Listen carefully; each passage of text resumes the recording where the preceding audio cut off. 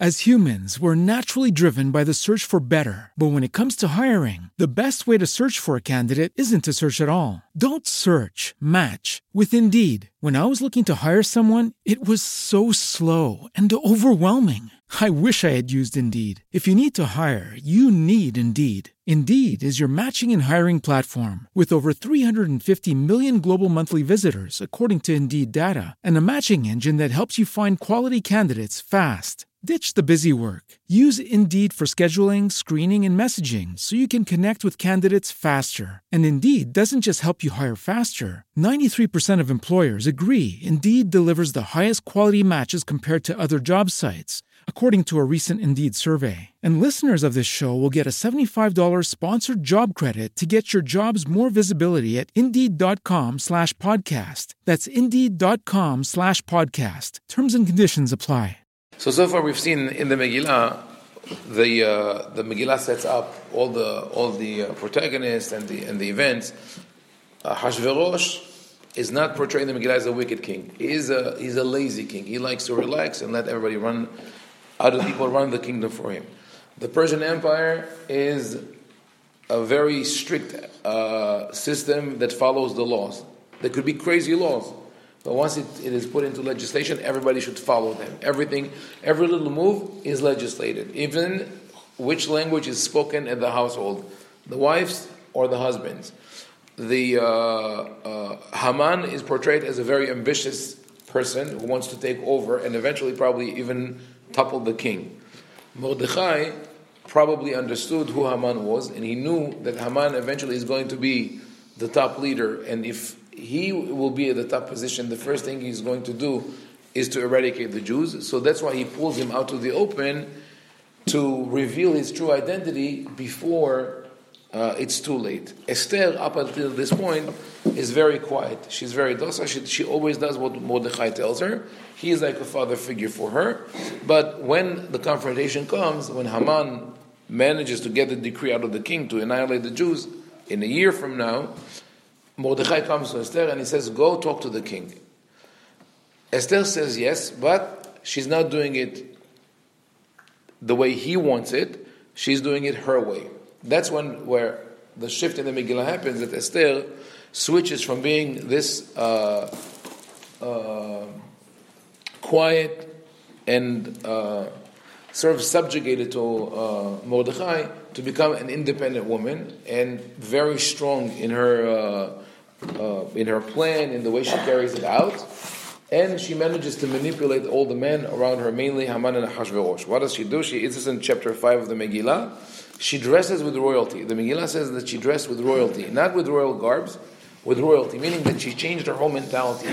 Now, she brings her inner strength, and she walks and she strengthens her posture. Her demeanor is now that of a queen. She comes and she presents herself to Ahashverosh in a very dangerous situation because she's not supposed to go into the inner chambers if she's not called. But because she surprises him, he doesn't expect to see her there. He could execute her on the spot. But when he sees her, he's completely taken aback because she looks different. So who is this woman that I don't know? And he says, Esther HaMalka, Esther the queen. He says, Malach Esther HaMalka, what is it that you want? And in his mind, she's now going to probably pledge allegiance to him, complete loyalty, because up until that moment, she didn't reveal her homeland. Not revealing her homeland, keeping a secret from him, means that she doesn't fully trust him. And she knew that what is most important to him, to Ahashverosh, is loyalty and respect. That's why he got rid of Vashti. That's why he relies on Haman, because Haman is his loyal henchman. He does whatever he wants. That's why when Bigtan Vateresh were plotting to kill the king, they wrote it down in the protocols. Right? It means that the king had enemies around him, obviously, and he appreciated the fact that people are loyal to him. So now that she offers him that loyalty, I'm fully yours, he's very happy. He says, come over, I'll give you half my kingdom, which means we will be equals. I'm going to treat you as an equal partner. You're my queen, I'm the king, that's it. Now what does she do? She brought him up. at that moment, she built up his expectations. She's a very shrewd negotiator in the way she or manipulator, the way she deals with him.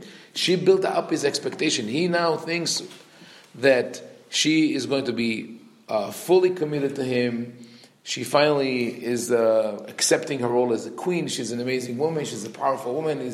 Together they will be a good couple to lead and she was willing to risk her life to come talk to him. So he's very, very pleased. He's flattered. What does she say? What is it that she wants? Come with Haman. Haman, the moment he hears the name, why is Haman thrown into the story? What is it? Do we have a love triangle? He's not happy with that. He says, I want you to come to the feast. When? Today, now. So there, you have an emergency meeting. You want me and Haman in the party. What happened? Are you sending me a message? She's very upset. So again, at the feast, he asks her, "What is it that you want?" She says, "Come tomorrow. I'm going to throw another party, and tomorrow I'll tell you." So now she sends them home, the two men. Both of them extremely agitated. One in a positive way, one in a negative way. What happens with Haman? I mean, we have to put a certain section here in parentheses and read just the way both men left the meeting. In verse 9 of chapter 5, it says, "Vayetze Haman bayom ha'u sameach v'tov lev." Haman left extremely happy. And in the beginning of chapter 6, it says, "Balayla ha'u nadeda shnat hamelech." The king, on the other hand, couldn't fall asleep. What did she do? She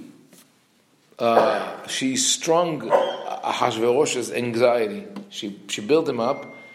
I love you, I'm committed to you, and then she said, I want Haman with us in both feasts. So now he's thinking, what is going on here? Either she's in love with him, it's a romantic thing, or there's a plot against me. It's a political thing. Maybe there's a coup d'etat that they're planning. Maybe it's both. Maybe they're both in love and they're going to kill me. So what is going on here? Now he can't execute them on the spot. He would have done that. She put herself again in great risk. But he wants to see exactly what's going on. He cannot fall asleep. Haman is extremely excited. He was being promoted up until now. He was the Grand Vizier, right? The chief of staff, or the head of the cabinet. But now he's also the confidant, not only of the king, but of the queen. So this is direct way to the king's heart. This is what he thinks. He doesn't look at it as in a romantic way that she loves him or anything like that, but rather as a political power that he is now given. So what does he do? He goes home and he summons all of his followers, all his supporters. It's a big meeting. This is what is happening. I'm heading to become the ruler of this land, and probably he's thinking the next step will be I will be the king. Now, what is not written in the Megillah is that, and probably that happened, that Ahasuerus had spies go over to his scouts, his secret police, go over to Haman's house to see what's going on. They come back and they report to him, this is a big meeting. Well, limousines are pulling in. It's like the mafia gathering. And he says, well, this is really like a rebellion in the making.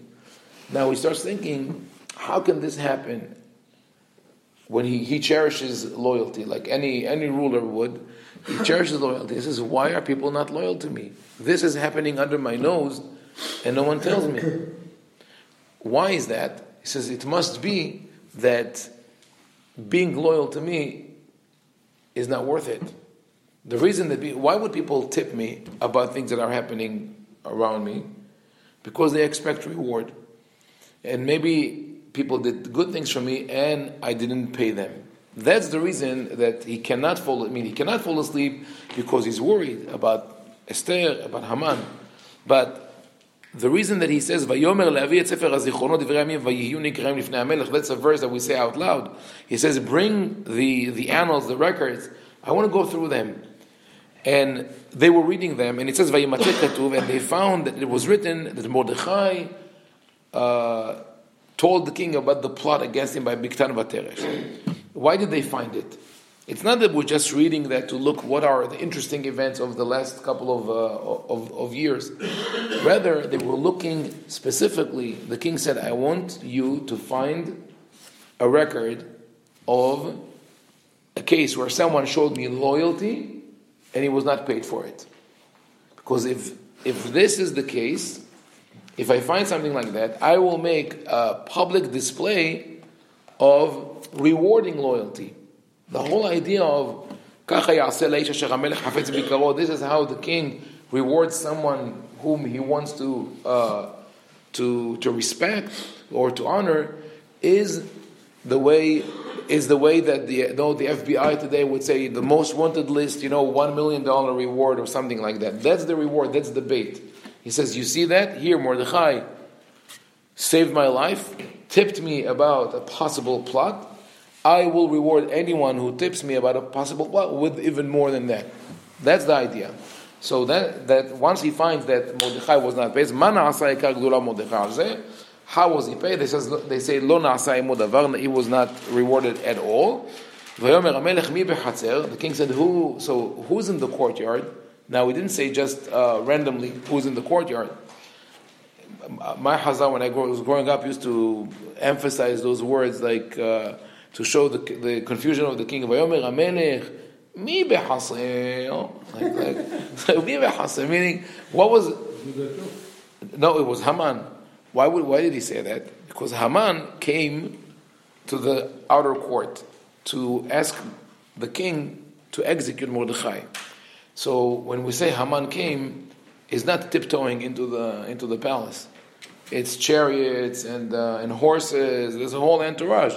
So the king hears him and says, who's that, like early in the morning, coming into the palace? What is going on? They say, Ine Haman omed b'chatzer. It's Haman. So the king says, let him come in. Haman doesn't know that he's just putting himself in a greater risk because he's already the suspect. And now he shows up early in the morning. He says, please come in. And the king says, how should I reward someone? And here also, our Hazan used to read it with intonation.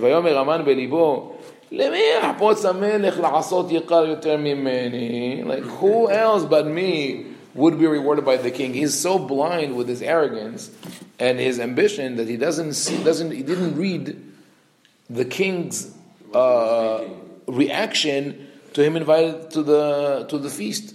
So he says, "Oh wow, beautiful! Not only Esther invites me to the feast, to this party, now the king wants to honor me." So he goes, the full steam ahead, and he spills out the beans. He says exactly what the king doesn't want to hear. I mean, he knows now the truth, but the king is extremely upset by that. Why? Because he says, if you hear the number of times that he mentions the word royalty is 1, 2, 3. He says Hamelech, Malchut, Hamelech, Hamelech, Malchut, Hamelech, Malchut, Hamelech. He says the word Malchut, royalty or king, 7 times. He says this: the men whom the king desires to honor, let royal garb which the king has worn be brought, and a horse on which the king has ridden, and on whose head a royal diadem has been set. And let the attire and the horse be put in the charge of one of the king's noble courtiers, and let the men whom the king desires to honor be attired and paraded on the horse through the city square, while they proclaim before him, this is what is done for the men whom the king desires to honor. Now, 2 things that Haman mentions are almost, they border on treason. And that is, he wants to wear something that the king wore before. Unheard of. The whole idea of a custom is that we get into the character of the other person. In the Bet HaMikdash, a Kohen was not allowed to wear the uniform of the high priest, of the Kohen Gadol.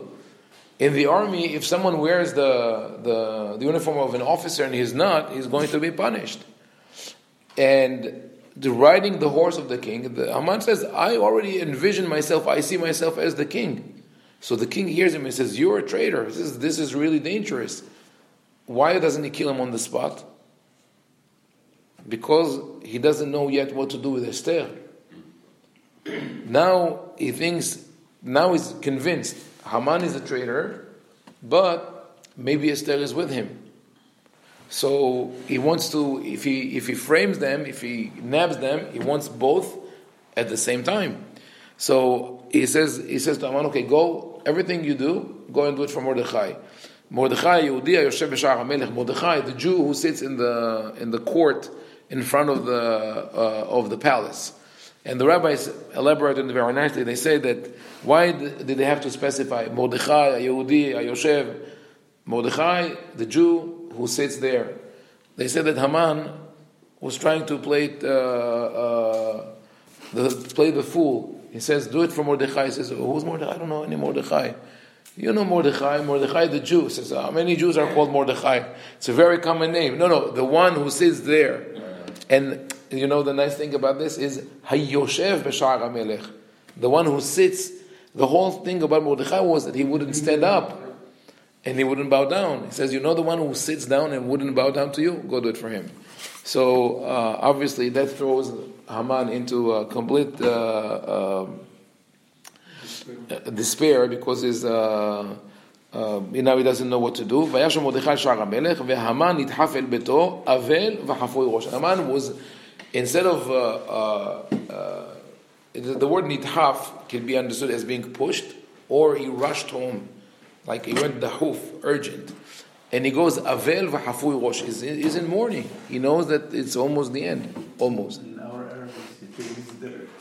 Okay. In our Arabic, I know that one of the Hazanim was reading on Purim, and he was already a little drunk. And he says, he started cursing him in Arabic because he says, in Arabic, when you say, Abel alenu, that's like, may he die and people will mourn for him. So, yeah. So, Taisdar. Yigzdar. When you're in mourning in Morocco, we took that from the Arabs. The Arab would cut himself. Yeah. Taisdar, like from the Gzor. Yeah. Yeah. Yeah. What did God do? Exactly. So now he comes back and he tells his advisors, this is what happened. And they come with a very smart advice. Before, when he told them that Esther invited him, they said, you're on the path to success. Everything you do is going to succeed. You're going to be the king. Da, da, da. Now that he said this is what happened, they say, if Mordechai is one of those Jews, that you have no chance. There's no way you're going to win. What, you didn't know that he was Jewish before? They said, when they had the discussion, he says, I can't bear to see Mordechai ha-Yehudi, Mordechai the Jew. And they said, hang him on the tree. Now they say, we didn't know that he was Jewish. This is like the political commentary of the author of the Megillah. It tells you, not only in politics, anywhere in life, you have advisors, they will give you an advice. If it works, you see, I told you.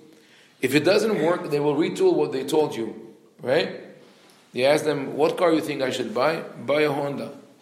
You come back, says, this was a terrible, I have a Honda, but I'm just saying that.